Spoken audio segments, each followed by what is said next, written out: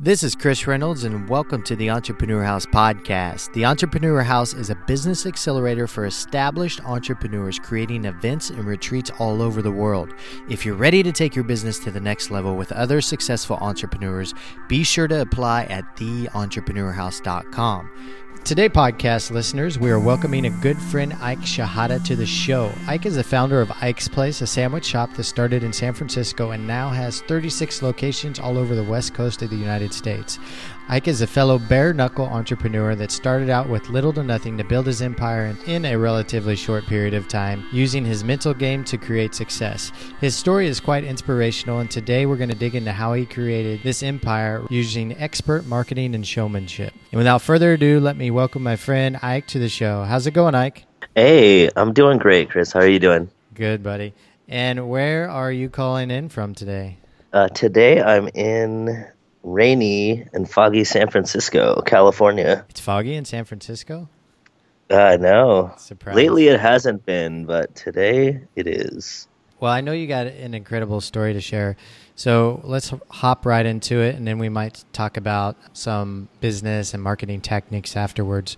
Tell us how you got your start as an entrepreneur. Well, so for me, being an entrepreneur, it started really young. I was selling baseball cards and stuff when I was 12, and I was always looking for something that I could take and spin off and make a little bit more on. I've been doing that for a long time. I've been in actual business, like what I would call a real business for myself, since pretty much I got kicked out of college, 19 and 20 years old. And a lot of what I did in the beginning set up the stages for what I'm doing now, which was mainly I learned a lot of how not to do business. And with what I'm doing now with the sandwiches, been doing that since 2007 on Halloween, so just about 10 years coming up on that. And it just happened because it was what I love to eat, and I like to give food to people, and I really, really, really love to give people sandwiches, so I figured, let me just do that, because at the time I was working for other people, and I figured, hey, if I'm going to not like my job, I might as well do something that I love. And then it turns out, doing what you love means that you do love your job. And you make money, and much more money sometimes. Yeah. Well, my business plan was just to feed myself and have gas in my car and my rent paid. That was my business plan when I first started. And that's kind of similar to me. When I started traveling, and it was like, how much do I need to earn per month to survive in Costa Rica? And that's all I needed. And that wasn't a lot of money. And it worked. Let's go back to, did you have any other businesses before Ike's? I mean, other than like selling baseball cards and... Yeah, I had a supermarket. So right when I was 19, 20, got into business, in the family business. It was a supermarket. And then after that, I did the sensuality shop. Both of those businesses were in San Francisco. And then did those from about 99 to 2004, about 5 years before they both closed, and then went into the real world and worked for other people. How was that going from being an entrepreneur? It's basically sounds like that's the only thing you knew, to then going to be an employee.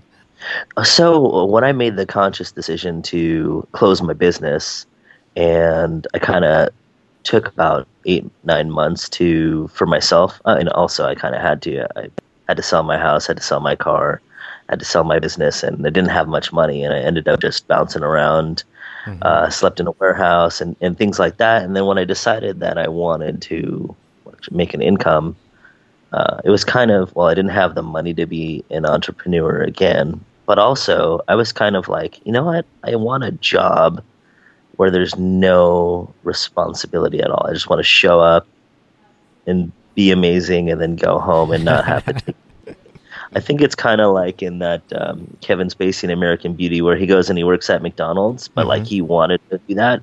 It was similar to that. And so I picked a job that at the time my number one value was going on dates. So I was like, well, where can I do that at? And so my first paycheck ever was from Victoria's Secret, and I worked there. And I just showed up. I ran the cash register during the Christmas time and holiday season, and then it turned into from a temporary job into a permanent job. I worked there for a couple of years, and then after being working for other people, being an employee for a couple of years, is when I decided, oh well, actually, there's really there's no like upward mobility. It's definitely limited to where I could go, and that's when I started going, well, I really did like working for myself. Maybe all the stuff that I thought it was, all the negatives were turned back into positives about being in business for myself, and I started looking to like, what could I do this time? So let's go back to when you were sleeping in a warehouse. Was that part of, I'm guessing, is kind of part of a failed business and then not knowing what to do next? Yeah, so in my business, it was in the middle of San Francisco. It's on 16th Street in Mission, for those who are familiar with that neighborhood. And that's where I had a supermarket, and it closed. I decided to close it because I was working 20 hours and just making barely enough to eat. And so I was like, well, if I'm not going to make any money in working, I might as well just close it. So I closed it, and my plan was, well, it's a supermarket. I'm going to board it up. I'm just going to live in the back until I'm told otherwise. Because I wasn't able to pay the rent, so I was like, I'm just going to hang out here. Plus, I was like, well, it's a grocery store, so there's food on the shelves. I don't really have to worry about that. And I didn't have to spend 20 hours, so I did that till I got kicked out, like 3 months. So I sold my house, sold my car, and then just started floating around. Slept in the back of a van. I slept in the back of other people's businesses. I did that, and I just got on a plane and hung out in Hawaii for a while with my last like $700. Got on a plane and figured if I'm gonna be on the streets, I might as well do it in somewhere really nice. Yeah, like which is the opposite weather of San Francisco, essentially. And then I did that until I moved back to the mainland U.S. Then started working for Victoria's Secret.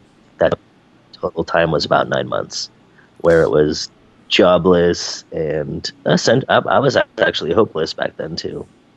Do you feel that was like a stage in your life where you were just trying to find yourself, or you didn't know what exactly you wanted to do, or how do you feel about that time in your life?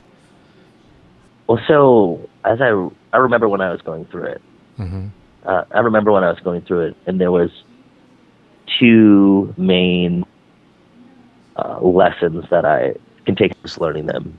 I recall as I go to bed, and this one particular time I'm remembering was I was in the back of a van, and I had my little fur coat, and well, it's not a real fur coat, but so it was a fake fur coat, but I used it as a blanket back then, and was lying down, and I was hungry, really hungry. I went to bed early mainly just because I was hungry, and I was extremely sad and reflecting on my life and thinking of how I was a failure.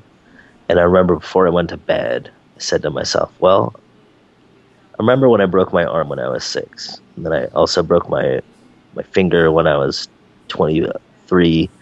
And I said, those really, really, really hurt in the moment, physically. Like, they really hurt. And it hurt so bad that I cried those times. But looking at it now, and I looked at my arm and I looked at my finger, and I was like, I don't feel any pain at all from them.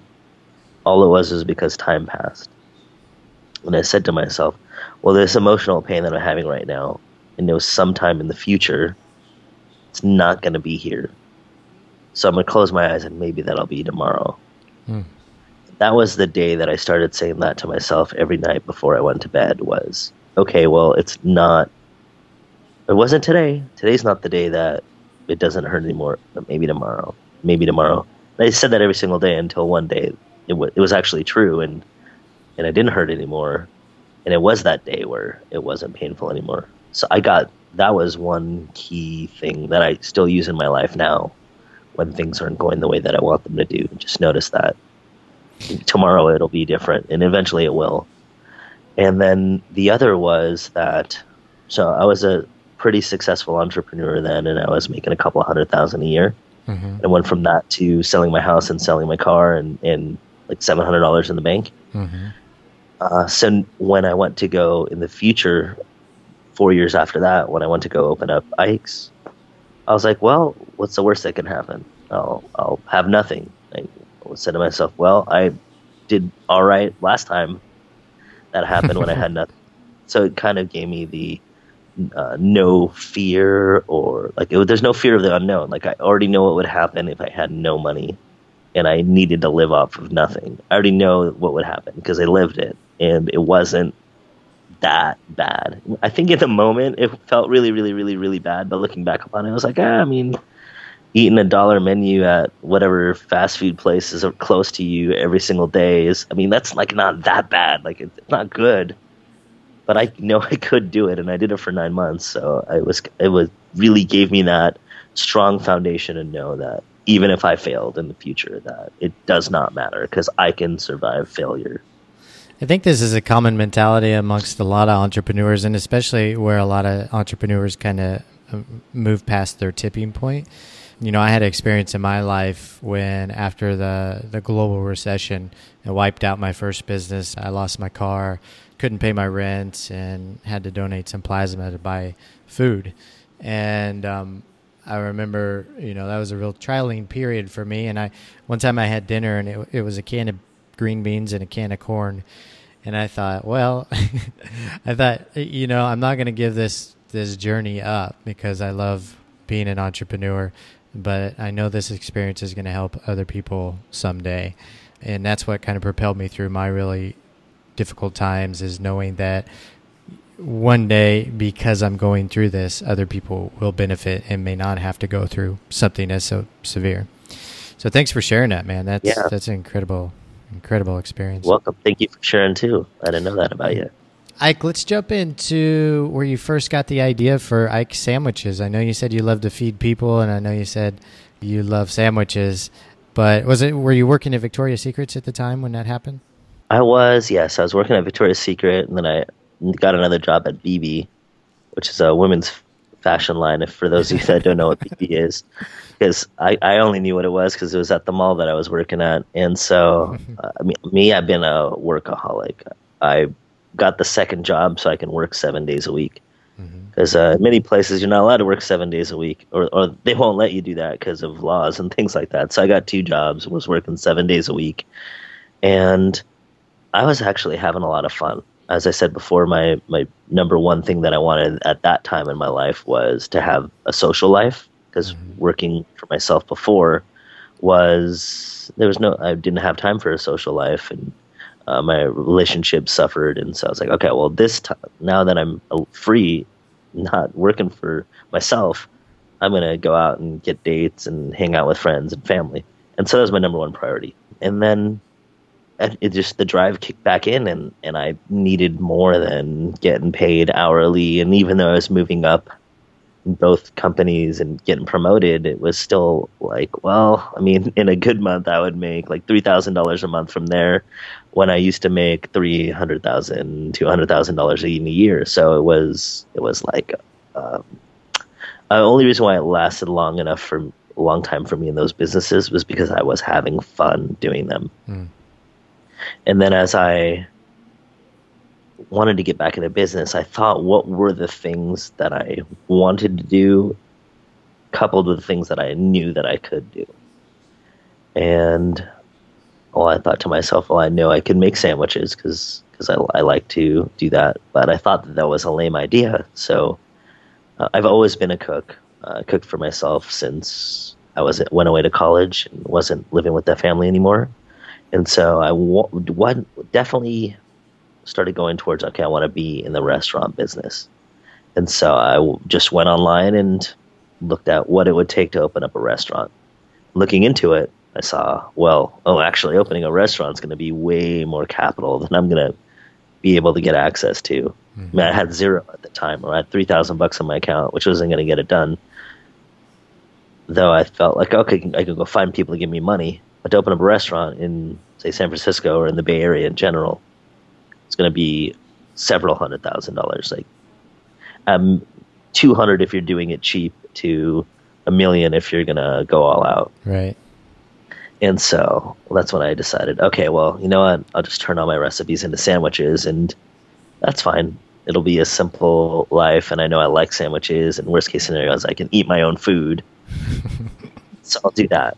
I started telling the idea to people, and they thought it was a stupid idea. Of course. Well, then I just stopped telling people about the idea, but I did need money, so I would only tell people that maybe would lend me the money or wanted to be partners. And so I ran around, and everybody I'd tell and show them my business plan, which was literally just a sheet of handwritten, this is what I think I could do, and this is the plan, and I didn't even have a name for it at that time.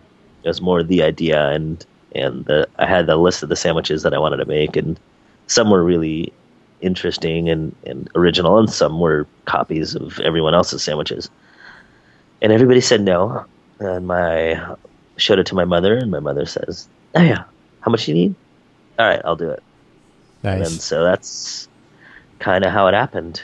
Between the time that I had the idea to do it and the time I actually opened, that was about a year. Mm-hmm. So it took me a year to go through the checklist of what I needed to do and then actually go and do it, as far as get the place open, do the menu, buy the equipment, etc., and all that.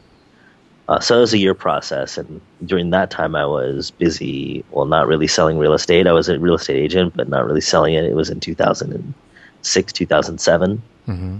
And what else was I doing? I was working at Trader Joe's, which is, being unfair to Trader Joe's, was the least favorite job I've ever had in my life. I was working at my buddy's restaurant. He just opened up a restaurant. I figured, hey, if I'm going to open up a restaurant, I should get some restaurant experience. So I started working at his place. He was my roommate, and I started working there as a bartender, which I actually was terrible at and didn't like doing it. I wanted to be in the face of the clients and the guests, and the way they had their bar there was that the server would go out and get the drink order, and then I would just make it. So I had no interactions with the people, and I didn't like that. And also, I was not a good bartender. I'm pretty sure I won worst bartender in Palo Alto, 2007. And if I didn't actually win, it's only because they didn't have an actual award. Let's see. So you opened your first shop. Was that 2007? You said? Yeah, on Halloween 2007, I opened up and I didn't sell anything on the first day. Was it Halloween? Not a water. Yeah, Halloween in San Francisco. Nobody came in. No, not a single person. I mean, people walked by, but nobody came in. I had me there and my friend Liz. She's a nice, sweet, charming girl, and nobody still came in. So we were just hanging out in the front, and around 6 p.m. on Halloween decided, well, this isn't going to happen today, so let's change into our costumes, and we had candy to pass out to trick-or-treaters that we thought would come by, and we didn't even give a piece of candy away for free on Halloween. Like, that's how bad it was. Wow. Kids were not taking our candy. They were running away from us. I was dressed up as Winnie Pooh, and she was dressed up as Tinkerbell, and so just decided to close up and go enjoy the night. How'd you feel on that first day when nobody came at all? Did you think that you had done something incredibly stupid? So it was a combination of feelings. Mm-hmm. It took me. I had a deadline to myself that I was going to open up on Halloween.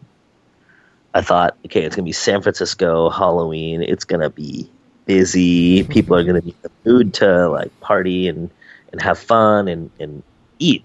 So I was like, I need to be open.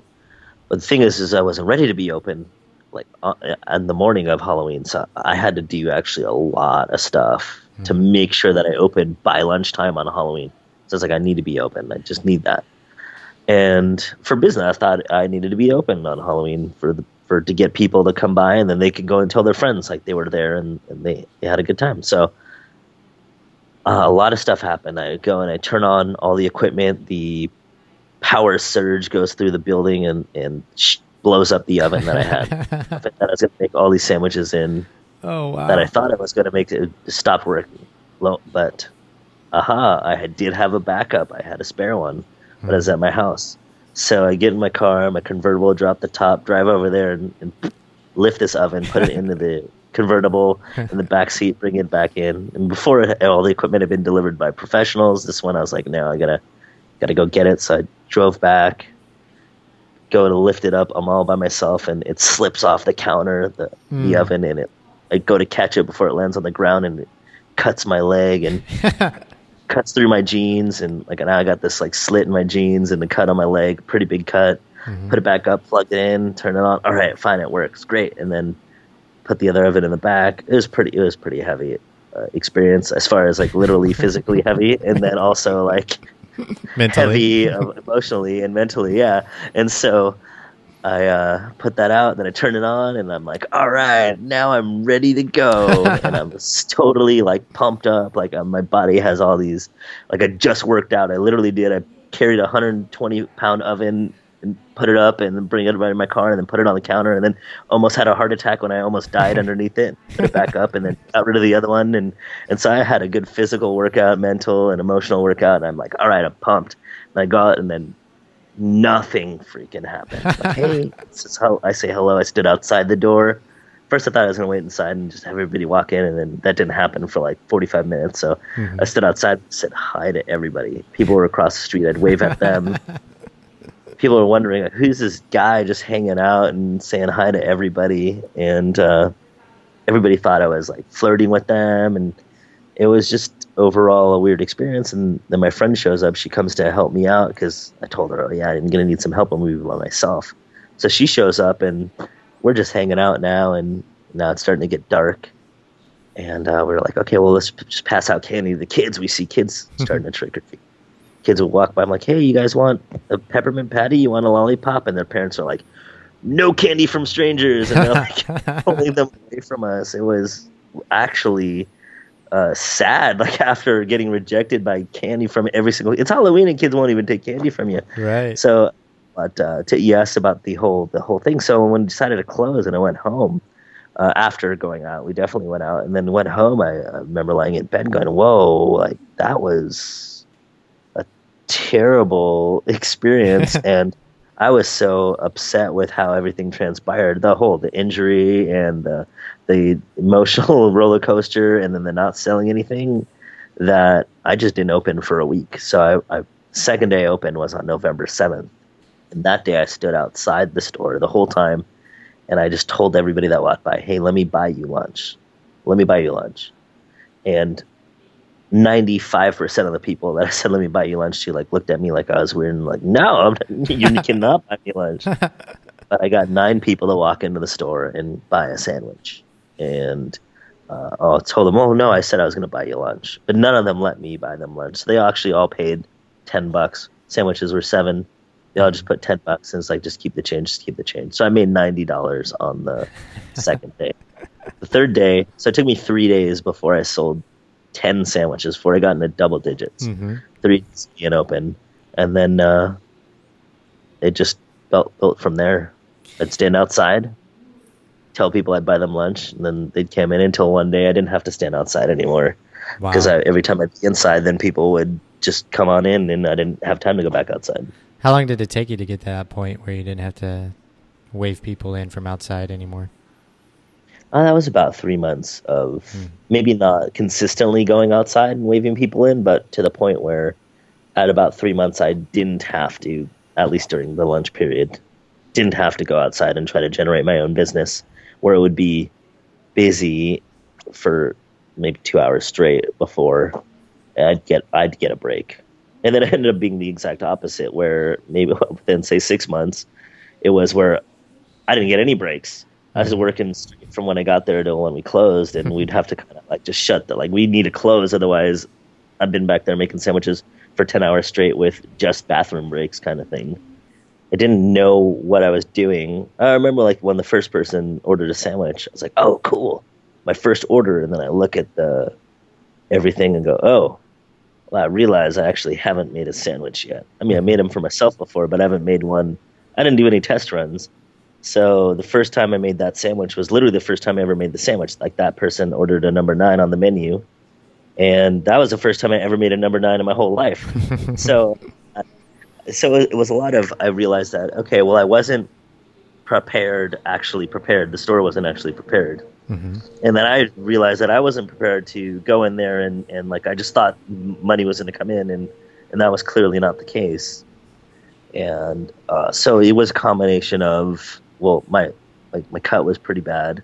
Mm-hmm. I was really sad, and I needed to get back in the game. Like, okay, well, what am I going to do differently this time? Like, I don't want to go out there and then not sell anything again, kind of thing. So it was a combination of all that. Now, fast forward to today, you have 36 Ike sandwich stores all around the West Coast. How long did you have that first store before you opened up a second? So the first one was Halloween 2007. The second one was 2009, I believe, April. So what's that? About a little over a year and a half. Okay. And then how long did you have that second before you opened up a third? So I actually signed a lease for the second store on campus at Stanford. Okay. Around a year in, and the second one opened. So I signed that, and I put down, and they're building a new school of engineering on campus at Stanford University, and so that for me that was we called that the second one, but then it didn't open because the building got delayed, and all these things for the actual school of engineering got delayed by, I don't know, like a year. So it didn't actually open until the third one opened. So we already called that Ike's number 2, so we opened up the third one, Ike's number 3, but opened up second. So it turned into this weird. People like, wait, this is number 3. Where's the second one? And you're like, oh, you got to find it. It's like, where's Waldo? it's hidden somewhere in the Bay Area. Yeah. So a lot of people like, wait, where's the second one? Where? Because it was literally called Ike's Place number 3 or Ike's Place 3, and but to when the actual second one opened, which made it the third one, that between the first one and the third one, that was all about 2.5 years. Or 2.5 years in, I had, so it was September 2010. Gotcha. So yeah, actually a little bit less than 3 years was when all 3 were open. The first 3. Very cool. And I know after a while, you experienced some pretty rapid growth with your business. When did it really start to take off for you? As far as growth or sales or what? Which? Both. So let's say sales one, and also then the locations. So let's see. So for sales, I was blessed that first Ike's that opened in San Francisco, that one that didn't sell anything on the first day, ended up being in New York Times, Wall Street Journal, TV for a lot of the Food Network shows and Travel Channel shows. And so that store went from selling $0 in a day to $3 million a year in less than 3 years. And so that store was able to fuel the growth of every other store, because that store costs $70,000. If we're making $3 million a year, I mean, you can imagine how many stores you can open up. Right. So in 2010, there was 3 stores. I'd say on January 1st, 2011, there were 3. By January 1st, 2012, that's when we opened up the 4th store. And in that 2012, I opened up 8. So it went from 3 to 12 stores in 1 year in 2012. What would you credit that growth to? I know you said for the sales in the first store, you got featured in Wall Street Journal and a few other newspapers, but what else contributed to that growth? Well, so because of the way permitting works, and I'm not sure how many you people are familiar with that, is that say if I found a location and I wanted to put something there, well, I have to literally get everybody's permission in the whole freaking county to be able to open that. Now, when I opened up the first Ike's, I just opened it and didn't know of all these processes, and I ended up getting in trouble for it, and which ended up working out, because then I was in the news, and that's why I was in the Wall Street Journal and New York Times. Okay. So I opened up a restaurant thinking you could just open up a restaurant, it's America, but that's not the case. So part of the reason why I went from 4 to 12 in 1 year was, we had a lot of restaurants openings on backlog where we attempted to open them, but we didn't actually get permission to open them until 2012. So there was a bunch of those. 5 of the stores that we opened in 2012 were signed before 2012, like even in 2010, but we were not given permission to open by the whatever various governments of whatever towns those were in. But then also I had other opportunities that came in, and I had a partner come in that was really good at the growth side of the business. And so he had his plan is he was going to open up, his, like what his plan was. And then we already had another 5. So it just turned into, well, we opened up 8 locations in the 1 year. It just kind of just stacked in, and had a time where we opened up like 3 in 3 weeks kind of thing. And we have not had that happen since, but it's one of those where we've been on the clock with these other locations for so long that they just happened to stack. 1 week was here, 1 week was there. And luckily at that time they were all in the Bay Area. So I was able to monitor everything pretty easily from one spot. And the other stores, do they experience the same type of results as your first store? The first 3 months or so, there's a really slow growth, and then all of a sudden it kind of starts to pick up? Or is it different now that you're more of a quite popular name around California and the Bay Area? Well, luckily, I've been blessed that when we open a new place, it ends up in the papers. It ends up in the online stuff. So they didn't peak in the beginning, though they've all opened up to great sales, essentially, where they're turning a profit within 60 days of opening. We're blessed like that, where the people will talk, and even if somebody hadn't ever been to Ike's, they know of it. Now that's what happened. See, that even happened when we opened up in Arizona, where we hadn't had any before, or where we opened in LA, where we didn't have any before. In San Diego is where the first days in the beginning, it's like a real big buzz, and the food blogs, which are now really big, especially in California, they cover it. We've even gotten mayors to come out and cut ribbons on the openings, where they're really excited that their city's getting an Ike's. And so it's totally different than the first time when I tried to open one and there was literally negative fanfare. This is the exact opposite. So I'm thankful for everybody that's talked about Ike's, because it's definitely made it more fun and more or less, I don't want to call it easy, because nothing's easy. We still have to go out and do the work, but we don't have to go out and actually generate the business in the beginning. It's more of, let's open up and let's just have a lot of fun, throw a big fat party, and then let people have fun and enjoy it. And those that don't, we do free sandwiches and have people come in and like, oh yeah, we just opened, so we're practicing. We're just practicing. We do live practice on people walking in, and we just say, well, we're not going to charge you for your food, but we're practicing, so do not, that's like these kids' first time they're making a sandwich. So we decided, instead of footing the cost of having people train in the beginning, maybe it's also something that I do that's a little bit different than others. Instead of having them come in and train and do do runs, but like not on actual people, we just open up for business and at least get the goodwill out of that, because it's going to cost the same amount to have them practice and make the food and then donate the food or whatever. So might as well just give it to actual fans.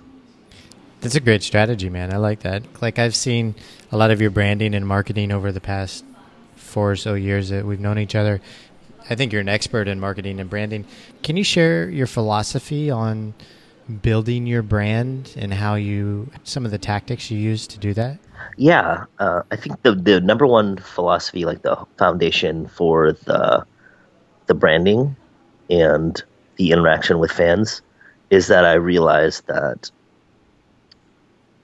fans, whatever your product is, yours, mine, everyone else is out there, is they don't actually care about you and your product. They care about what you and your product can do for them.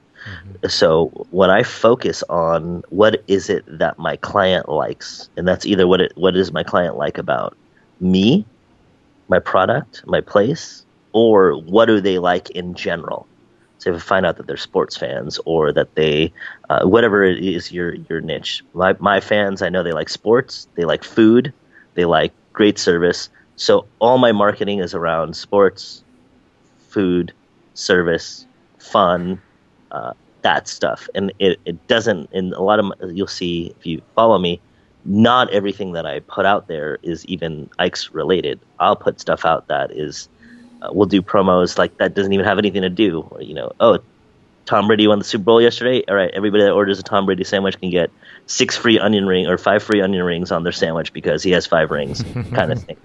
And doing stuff like that where it's focused solely on what they want, even if what they want isn't, say, what I am at that time, and doing everything in that, and then also focusing on where can I find things that they like so that I can connect it back to me, if it can be. And you don't want to do it awkwardly, but if you can do it in a way that, like with the Tom Brady thing, where you can do it that it is linked to me, then do that. Otherwise, then just promote what they like. Because if they're reading your stuff because they like sports, or they're reading your stuff because they really like crazy food, but here's an amazing pizza, burger, with nachos on top of it that I didn't make, but somebody else made. Well, I'm going to start telling people about, hey, check this place out, because they're going to like it, and they're going to know that I told them about it. And positioning myself as an expert in just sports, food, and service areas, just in general.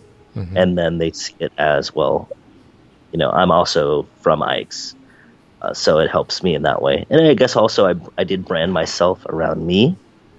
So it helps me to be able to spin myself off into other areas where it's not awkward. The place is called Ike's. My face is on there. I come up with the recipes. I'm in the marketing. I'm the one that does the TV. I'm the one that goes out and meets the celebrities and does all the big events. And so when I'm doing something that might be what they love, but not Ike's related, I'm still the one, and they link me with my business. Now, I love the names that you have for your sandwiches, and if you guys ever go to the website, Ike's website, the website's ilikeikesplace.com. You guys can see the names of all the sandwiches that he has from, let's see, Adam Richman, Al Bundy, Bella, Brutus, Chippers 5, Joe Montana, Love Triangle, Pilgrim, and they go on and on. Each store has a different menu, right? Or different names for their sandwiches, is that correct? Yes, so I make the menus for each location specific to that area. Some names don't have the same meaning in different areas. However, then you can order every sandwich everywhere. So if somebody comes in, and you can order Joe Montana everywhere, even not in San Francisco. Same thing, order a Tom Brady everywhere. Just it doesn't only have to be in New England, although we don't have any stores out there. And it's a way that I want to show that we're local ties. I go and do my research on the area, what's historically what has happened here, and name sandwiches for those events and those people. And then also create some sandwiches specific for the region. If the region is really big on seafood, then we'll make a seafood-centric menu. Or if they're, say, we go into a community where they eat kosher and halal, then we'll steer the menu for mostly that, and et cetera, and keep going through to want to make it a mom and pop shop everywhere we go, even though we're definitely not that anymore. Do you pick the names personally, Ike? It's a combination of a lot. We do some contests online where I'll give out free sandwiches if you can come up with a cool name in the sandwich combo. I probably made 90% of the names, and the other 10 is staff and fans that have come up with them. So I want to ask you about your website. I know a lot of online entrepreneurs or tech entrepreneurs that would have a heart attack if they saw your website, and it's basic, which is cool, right? Because it works for you. So is that a strategy that you use with your branding, or what's the story behind that? For me, one, I would love to have a better website. Mm-hmm. I just feel like we've been focusing on our core strengths, and our core strength isn't, hey, look me up online. My core strength is focusing and putting the money behind the face-to-face person that we have. Yeah. And into how we can make it so that we're top of mind. And I mean, honestly, the only people that go to our website are people that have never eaten at Ike's before. So I know that when people go to our website, they're if they don't get a good first impression. Mm-hmm. For sure, I know that because I go to the website sometimes to do some research, and I'm like, oh yeah, it is basic. Once upon a time, we had a bunch of other stuff in there that let people play games and ask questions and interact and rate sandwiches, and we didn't see it turn into actual an experience in the store.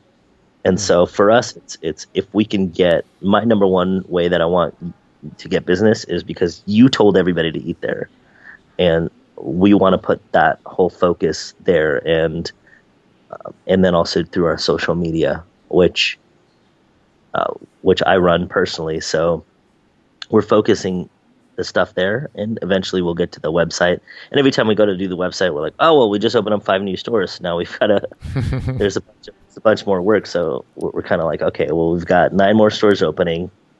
We'll be at 45 locations, and then when that happens, then we don't really have anything coming up after that. And we can go back in and just integrate everything together how we want to do it.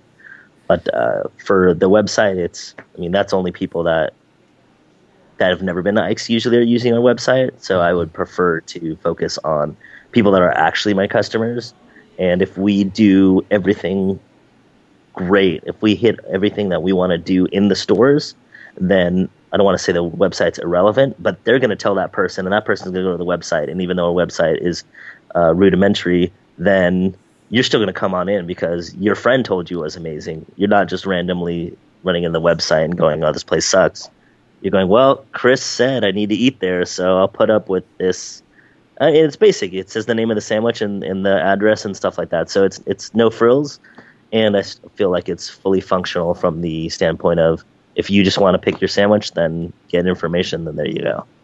Yeah, I like it because, well, a couple reasons. One, you're going for that mom and pop feel, and the website definitely gives that mom and pop feel. And two, are you familiar with Noah Kagan? I'm not. He's the founder of AppSumo. I saw him at a business conference a few months back, and we were going through website teardowns, basically. And this website from a guy from India came up, and it was basic and simple. And the crowd was saying, you should do this, you should do this, you should do this. And Noah said, well, wait a minute. Like, how much money are you making from your business? And he said, oh, I made $300,000 last year. And he's like, well, don't change a damn thing. And he's like, if you're doing that well, maybe your audience likes that. I like the fact that you're focusing on more on the personal relationships. Now, you mentioned that you do all your social media. That seems like a big job. How did social media play a role in your success? Yeah, well, so in the beginning, when I first opened, let's see, what were we using? We were using MySpace as our website. Really? that's how long ago, or doing social media that I've been a part of. And so it just had that, and had a page for Ike's, and all the little, what were they, like blog things or whatever you had put on the side, that would be the link to the menu kind of thing. And I just went in there and I just typed everything up, and that worked. We would, in the beginning of it, we'd tell people, oh yeah, just go to MySpace / Ike's Place or whatever. Mm-hmm. And it worked. We did that for a while until some kids at Stanford said, we'll make you a website because we love you. And that's essentially when we started getting a web presence. This is in the very beginning of social media and all this aspect. But I did have a Facebook page for my personal Facebook page, and I just turned that into an Ike's page. This was before Facebook had business pages, so we were running it, and I ended up being one of the people that they brought in to test Facebook pages on, because I was actually using it for business before people were using it for business. Oh, nice. And what I noticed was, so what I noticed is that people in the beginning were really, still now, but noticed that people were wanting to interact with the business. And I saw that because it was me interacting and the place was named Ike's. I also tell people, well, it's kind of cheating for me because I am Ike. And so when I respond, it's a much different response than if I had an actual social media team out there doing it for me. Right. So even if it was your own business, if it's not called your name, they still might not put it, oh, it's the owner. It doesn't maybe not have that same gravitas. So I got to I lucked out on a lot of ways. But when I would be the one responding, nearly every complaint that would come through would get, oh, no worries. I know you're amazing. I love you. I love your sandwiches. I was just having a bad day. I apologize. And they would just fix the thing themselves, kind of thing. And just notice that kept on happening. And then as Yelp became prevalent, it would happen on Yelp too, where I'd respond and like, oh no, sorry, my bad. I was just, having a bad day. And no, I'll just change my review. Don't worry. I don't need anything. And I'm like, whoa, like just come on in. Like I want to make it right, kind of thing. So maybe my first tip is to just be genuine in it. Mm-hmm. I didn't take anything personally. Whatever that people mostly write negative than positive, and if you do an amazing job, then you'll get a lot of positive stuff too. But you'll still get negative stuff. So if you don't take the positive too positively, and you don't take the negative, and you just focus on what is at hand and take it as a learning experience, the positive and the negative.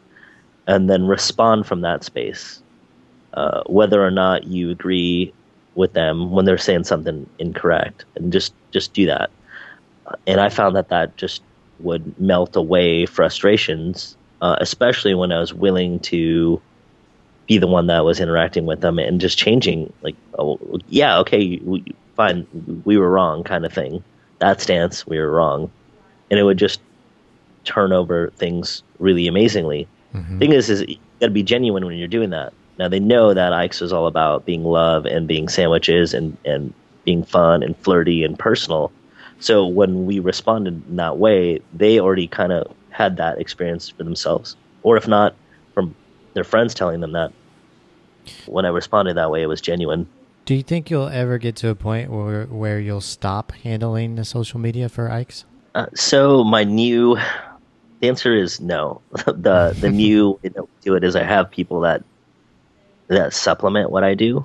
Okay. Because I can't do it all. There's just way too many now.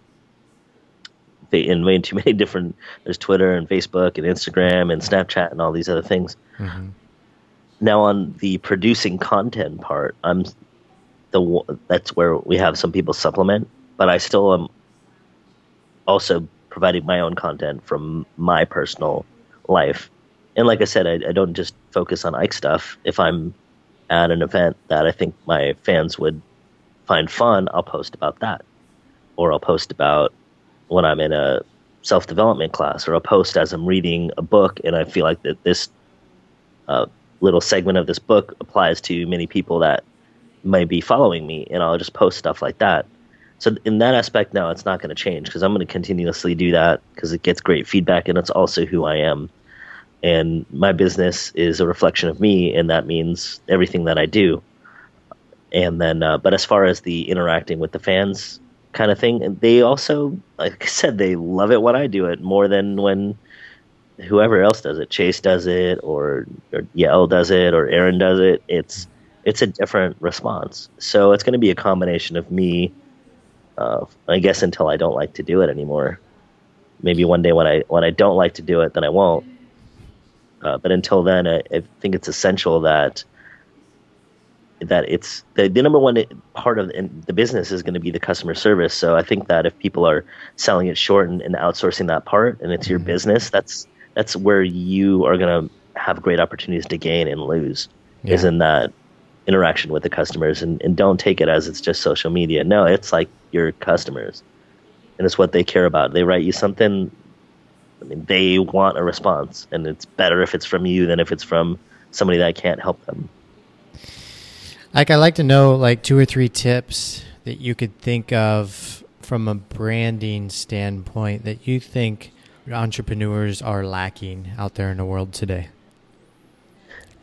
From a branding, so I mean, reading all these books about what they tell you to study and different philosophies on how to build a brand. I mean, there's some that I with and a lot that I don't. I think that the number one thing is for you not to be fake, for you to be authentic, whatever it is. Like if you're going to be the place where it's my privilege to be your business, but make that authentic. Like you have to actually, that has to be you. That can't be some generated, contrived, like we're going to pretend that we're better than you think. Like you actually need to be that. Mm-hmm. I think that if that happened, and the other way, like if you're all about, oh no, we care about customer service and we care about the client, like you actually have to do that. If you don't actually care, it's not actually you, which is totally fine. I think that all ways of doing business are cool, but you can't pretend that customers are first if you don't actually think that. So the number one tip would be to just be authentic, whatever it is. Just pick whatever you are, what you value, and be authentic with that, and stick to that always. It doesn't need customer centric, and it doesn't need to be business centric. It's just who you are, because you can't fake that. And if you're gonna be genuine and be real every single aspect, they're gonna pick that up. And the people that are like you, they're going to like you, even for that. So that's the first thing, is be authentic in everything. Me, if you read my stuff, I kind of go through my phases of, well, I think that people need to be 100% accountable. And I remember in a blog before Ike's, I had something that I called the accountability revolution, and where I was just like, no, you need to be accountable for your experience and your feelings, and that's what I was driving. And now that I am quote unquote successful and need to be super customer centric or whatever because I want customers. Well, I'm still in that where you need to be accountable for your own experience, where people will come in and they'll say that whatever it was, and I'm going to hold them accountable for that experience that they had. If we messed up, I'm going to say, well, yeah, we messed up here. How come you did this though? Why did you yell? Why did you do this thing? Did you think that you're going to yell at them and they were going to kiss your butt and then give you like free food? Like, is that why you did that? Oh, well, they messed up. I'm like, yeah, but why were you a jerk? Kind of thing. Okay, we messed up, so we'll do this for you. But I'm not going to give you 17 free sandwiches because you cussed us out and we threw you out. Like, that's just not going to happen, kind of thing. So authenticity, and then from a branding standpoint is more. I talked about it earlier. Is find out what your clients care about. And 99 times out of 100, it's not you. It's not your brand. So what is it that they actually care about all the time when they're not shopping at your place or doing business with you? And then focus on that. And it's going to be different for each company. Like I said, I know for mine it's food, sports, and a little bit, I guess, these days, noticing that people are enjoying the self-help things that I'm putting into. But I think that's more self-imposed than me putting that in there, because I feel like that's who I am and it's authentic.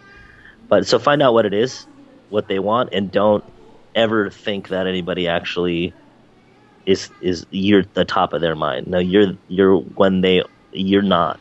And if you think that you are, then that's where you're going to lose, regardless of how great your business is. I mean, people don't use Microsoft or Apple because Apple's top of mind. They use it because they need that. They need that, right? They need the communication and they need the stuff that's on there. If it was somebody else that came before or somebody else that's going to come after, they'll do that if it's better and if it's more in alignment with what they want. So it's not you, it's them. Those are the top two. Let me see if there's something else I got that's not going to be in a book. Well, I mean, my philosophy is that everything is the basics. If you in most things to be great, it's the basics part. It's the what is it that you're doing, and then what's like the first step to that, and whatever that is, just be really, really, really amazing at that. In sports, it's like blocking or running and things like that. Just the basic stuff. In business, it's how does your store look? Like, what's the first impression? How are the people in the front of your business? What are they exuding? What are they not exuding? Is it easy for somebody to frequent your place or to do business with you online or whatever it is? Is it easy for people? And it's the basics. Very nice, my friend. So you mentioned earlier, you're implementing or starting a bottom to top philosophy of business. I'd like to learn a little bit more about that if you don't mind sharing.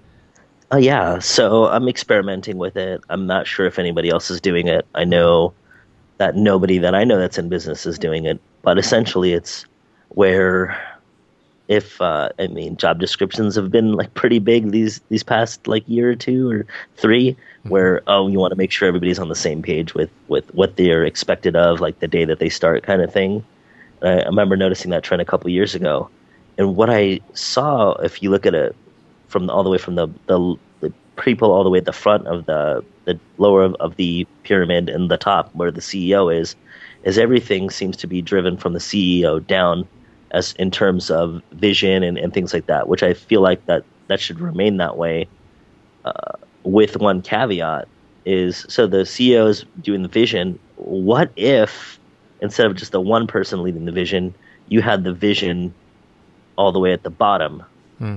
It's not just from the top. It's the people that are face to face with the clients, which are actually the most important people that you have. It's more important than the CEO. Everybody that works the cash register at every Ike's is way more important than me and my company. And so if they were the ones carrying the vision, and it was in their job description that they need to be carrying the vision and driving profitability and making sure there isn't being any waste and making sure that there's no the customer service is being taken care of, like from a really high level, instead of delegating that up to where that would be like a shift supervisor's job to make sure that the people in the front are doing their job essentially, and then the store manager's job is supposed to make sure the store is profitable and that the store is living within the values of the company. Well, what if it was all the way at the front, the people that are actually interacting with your customers and your clients and guests? And so been working on that, where it's like non-negotiable. Like, you need to be driving profitability from the register, or you need to be driving profitability if you're the mop sweeper, you're cleaning up the bathrooms, or you're doing whatever job it is in the back of the house. Like, you need to be the one driving profitability, because essentially they're the ones touching the food, they're touching the product, right. They're the ones at the register, they're the ones wasting or not wasting company time and money and sources. So who better to lead that than them? If you know while you're chopping tomatoes that you need to not waste them and you need to be efficient because that's your job, then well, it's like I said, it's something that I thought of. I'm sure I'm not the first person to think of it, and hopefully I'm not the first person to do it. That we're doing that now is where they needed to be the ones driving it, not the people higher up. If it's kind of so Bill Belichick said it in the game yesterday. If they were waiting until halftime to make adjustments, and if you didn't watch the Super Bowl, they were getting their butts whooped and they ended up winning. But he said if you wait until halftime to make adjustments, then that's just too late. You need to make adjustments now. And so for me, it's if you're waiting to see if profitability and customer service is being done, but it's 3 levels up. Well, by then the customer service was already bad. If there was or the profitability, those are lagging indicators. If you look at the end of the month to see if you were profitable, then it's already too late. The month already happened. So whether or not you were profitable or not happened was a lagging indicator. But if you can drive the profitability right now and drive the customer service right now, then there's likely to be less issues and more profitability. And I'll let you know how it goes. It's only been a couple months. I like it, man. Long-term vision for Ike's. Last question. Long term, well, I'd love to be valued the same as Subway and Chipotle, which is like a $10 billion valuation, be in every single state for sure, all over the world. I'd love to find countries that I want to go visit and then plop a few Ikes in there, travel, and continuously grow through showing people that you can do business by being love-centric and focusing on people and food. You just focus on the community aspect of and love of food, and it's the whole thing that people, I mean, everybody eats for the most part. 99.999% of the people eat. So if you can focus on that, and it just anchors people to their animal desires, that just continuously doing that and showing them the other desires like love and affection and fun and flirtiness until it stops being fun, which will probably be never. I've got a perfect city for you if you want to go abroad. Barcelona. It's a walkable city. There's tours out there all year round. And bocadillos are okay, which is a Spanish version of a sub, but they could definitely use some help. So if you... find a spot, I'll travel. Yeah. All right, buddy. I want to give you a big thank you for coming on the show, and thank you for sharing your wisdom and tips and tricks with the listeners. If anybody wants to reach out and learn more about Ike's, whether it be social media or your website, what's the best way they can do that? The best way to get to me is via my Facebook page, which is my personal public figure page. That's facebook.com/TIME to be like Ike, and that's TOBELIKEIKE. That's the best way. And then you can also see what I'm up to and kind of my philosophy on business. And I do post a lot of thoughts and things like that on there, and some food too. If you want to follow some Ike stuff, it's facebook.com/Ikes, and you can see what we do specifically for the business. But if you message me on my page, I might not respond right away, but I respond to every single message. So, all right, we're going to wrap up there. Thank you, listeners, for tuning in for another show. Ike, thanks again for coming on the show, buddy. Bye. Thanks for your time, guys. I appreciate it. And keep up the great work, Chris. Enjoying following you from everywhere in the world you go. The Entrepreneur House is a business accelerator for established entrepreneurs. Imagine spending an extended period of time with other successful entrepreneurs working together and growing your business. Day to day, you interact with other driven and smart business people. Spending an extended period of time around them alters your business and your mentality around business. Goals are set, business grows, new partnerships develop, greater profit margins are achieved, the productivity skyrockets for those that are in the Entrepreneur House, and you get to have an incredible adventure while doing it. This year we have 3 different events: a 3-day productivity weekend in different cities all around the world, a 2-week all-inclusive retreat for entrepreneurs with 6-figure businesses. This will be full of workshops, masterminds, and adventure. Then a 4-week event in Chiang Mai, Thailand for established entrepreneurs, also full of workshops, masterminds, advisors, and fun weekend social events. Be sure to check out the details at theentrepreneurhouse.com as soon as possible. These events will fill up fast. For those of you that are interested and have some questions, be sure to contact us through theentrepreneurhouse.com/contact. We will respond as soon as possible. For now, saludos from somewhere in the world.